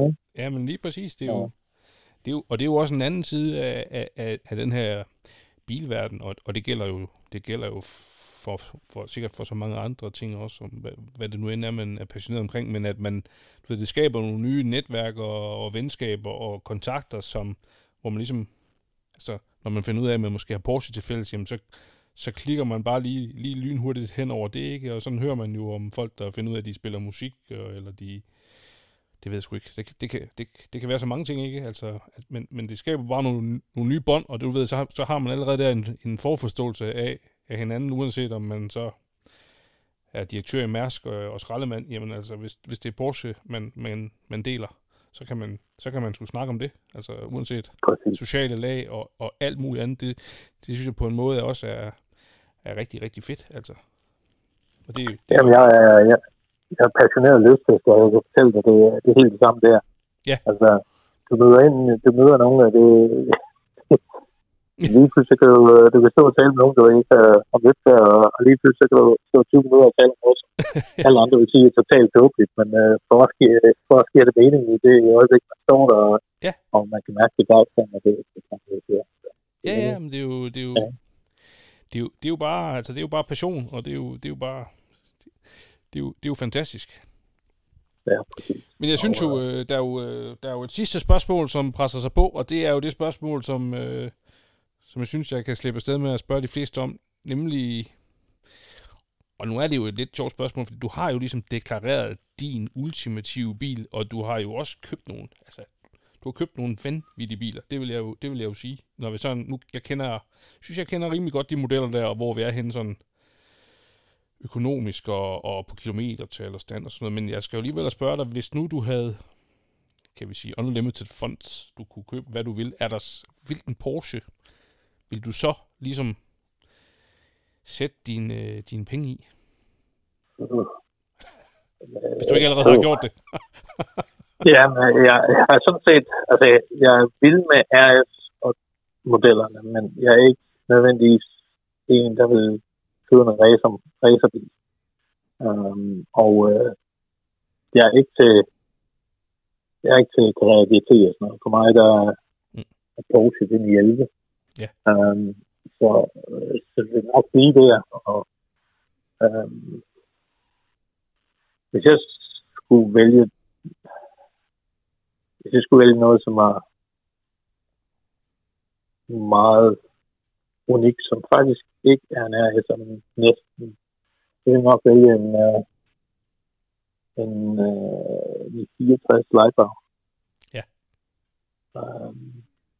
Den er for mig bare helt unik. Jeg kan også vil jeg tage en i 64 AS 3.0. Ja. Det er nok de to, som står for mig, som var helt fantastiske. Men der er så få af dem svære at finde, og de er også sindssygt dyre. Altså. Men det må de jo så gerne være. Men du er jo Lightbound, kan du huske, hvor mange der er lavet af dem officielt? Jeg tror, det er mindre end 30. Ja. Jeg kan ikke som det er 13 eller hvad der er. Jeg kan ikke huske det. Det er ikke ret mange. Og hvordan er det? Jeg har ikke nok styr på den model til, at jeg kan huske, hvad drivlinjen, den kører vel uden turbo, ikke også? Jo, det er hvad det hedder, mere eller mindre en almindelig kreaturmotor, men den har firehjulstræk. Ja. Og så har de meget af det fra 59'erne på. Noget firehjulstrækstyring og sådan noget. Ja. Den har jo bare ingenting. Ja, den er virkelig stribet for alt unødvendig vægt. Ja, du kan sidde indvendigt. Alle ruderne er så tynde, og det ene og det andet. Og du kan se at få baghjulsstyring og det ene og det andet. Det er en ret unik bil. Ja. Og nej, altså, den er, det er ikke en, når du køber for at køre, hvis det er helt ærligt, fordi den er meget, der er så få af dem, så den er ikke, jeg ved heller ikke nødvendigvis så god. Altså, den står bare for noget som rent teknisk, som er helt unikt. Ja. Men jeg synes, at de 64 er 3,8, den synes jeg, den er bare så flot. Ja. Altså, de brede skærme og det store spoiler, den synes jeg er så fantastisk. Det er på et sted. Ja, det er også et kunstværk. Ja, det er. Og den kan man køre i, ikke? Men den anden er nok lidt sværere at køre i. Men den er jo lidt en pendant, altså på det tidspunkt har den jo også været lidt kig tilbage til den allerførste 911R, ikke, som jo også bare var strippet altså helt ned til... Det er stadigvæk den letteste bil, de har produceret nogensinde. Altså, ja, den er meget lige knap ton. Ja. Mens efter det, det har selvfølgelig været noget tungere, men... Ja. Men det er ja, jo... det er den vej, det altid går med sikkerhedsstyr eller en eller anden. Ja. Men det er jo også sjovt, fordi det er jo... Jeg synes også bare... nu, altså... Fordi lidt tilbage til titlen på den her podcast, Porsche Hjertet, men det her med, at du jo også... Du søger efter den der måske essensen af Porsche, og det har jo lige siden de begyndte at blive så succesfulde i racerverdenen, ikke været jo, de har jo vundet, fordi de netop strippede bilerne for unødvendig vægt. Altså det har jo været deres wildcard til succes, ikke? Og man kan sige, det er stadigvæk lidt jagten for sådan en, du er jo en hardcore Porsche-fan i virkeligheden, fordi du jo netop går efter de allermest exceptionelle biler, i den forstand, at de modeller, de så laver op igennem 80'erne og 90'erne, jamen 0'erne, det er jo biler, der stadigvæk søger tilbage mod kernen ikke i Porsche netop, og vinde på, og være klogest, og være lettest. Og det er jo bare, det synes jeg bare er fascinerende, at du har den kompromisløse tilgang til det, at det stadigvæk er det, der fascinerer dig. Som jeg ser det, og det kan godt være, at jeg i øvrigt rammer forkert der, men nu sidder jeg bare... Nej, det gør du. Det gør du faktisk ikke. Jeg vil sige, at ting før i 64, der er meget lidt, der interesserer mig. Ja. Som, ikke fordi jeg ikke synes, de er spændende, jeg synes bare, de er... Det for mig, der begynder meget mere, at de veteraner biler, det gør faktisk det. Ja. Perfekt. Ja. Det, der kommer efter i 94, det kan være mig helt ikke om, jeg synes, det er for stort og for kommercielt. Ja. Jeg vil sige, det ikke kører godt og sådan noget. For mig er det bare ikke det her lette, hurtige biler. Altså. Ja.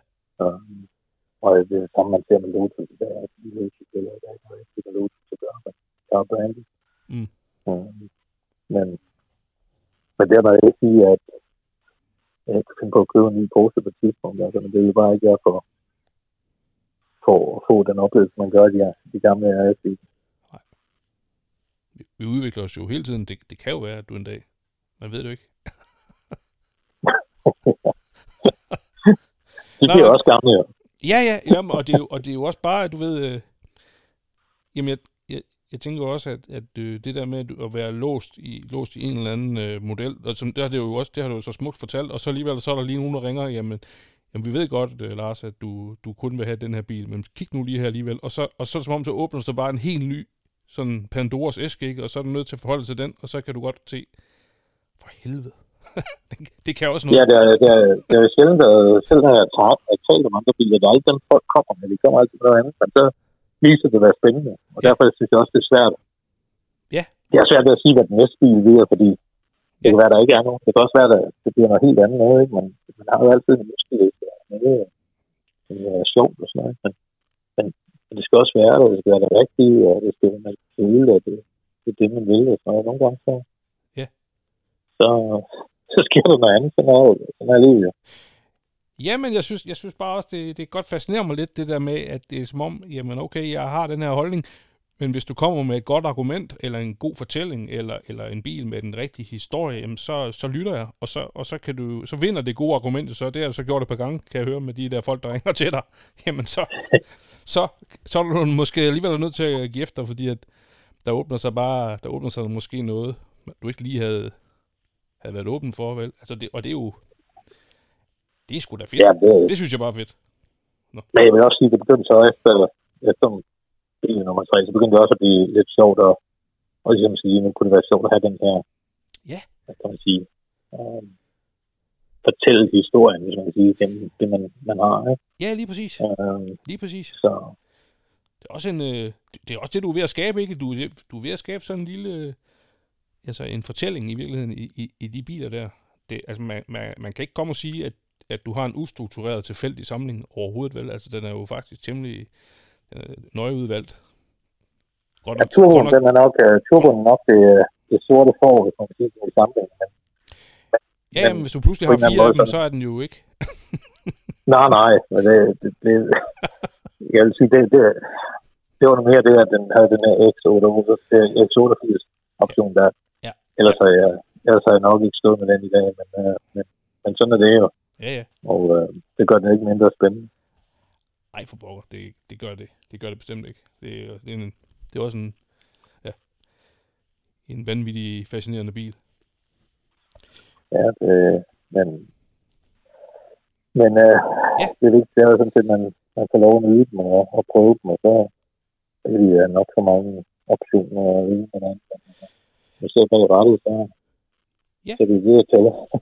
Men jeg tænker også, det kan jo være, at vi på et tidspunkt skal snakkes ved igen og høre, hvordan det så var, og hvis der kommer nye biler til. Men ellers så tænker jeg jo egentlig, at jeg simpelthen ikke vil tage mere af din tid, fordi jeg ved, at din kone, hun sidder og drikker øl uden dig, og det har jeg stadigvæk dårligt samvittighed over. Ja, vi skal have telttur i aften ude i haven, så det er ude det lille her med overne. Så. Ja, og nu er klokken, det kan... Jeg tror heller, jeg må sætte dig fri, men tusind tak, fordi du vil bruge 1,5 time på at snakke Porsche. Det var virkelig, virkelig spændende, Lars, så tusind tak for det. Det er selv tak. Jeg nyder at have de her samtaler.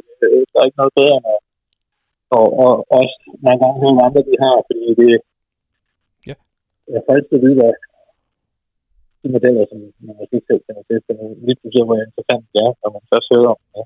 Ja. Så man finder det. Spejlingen.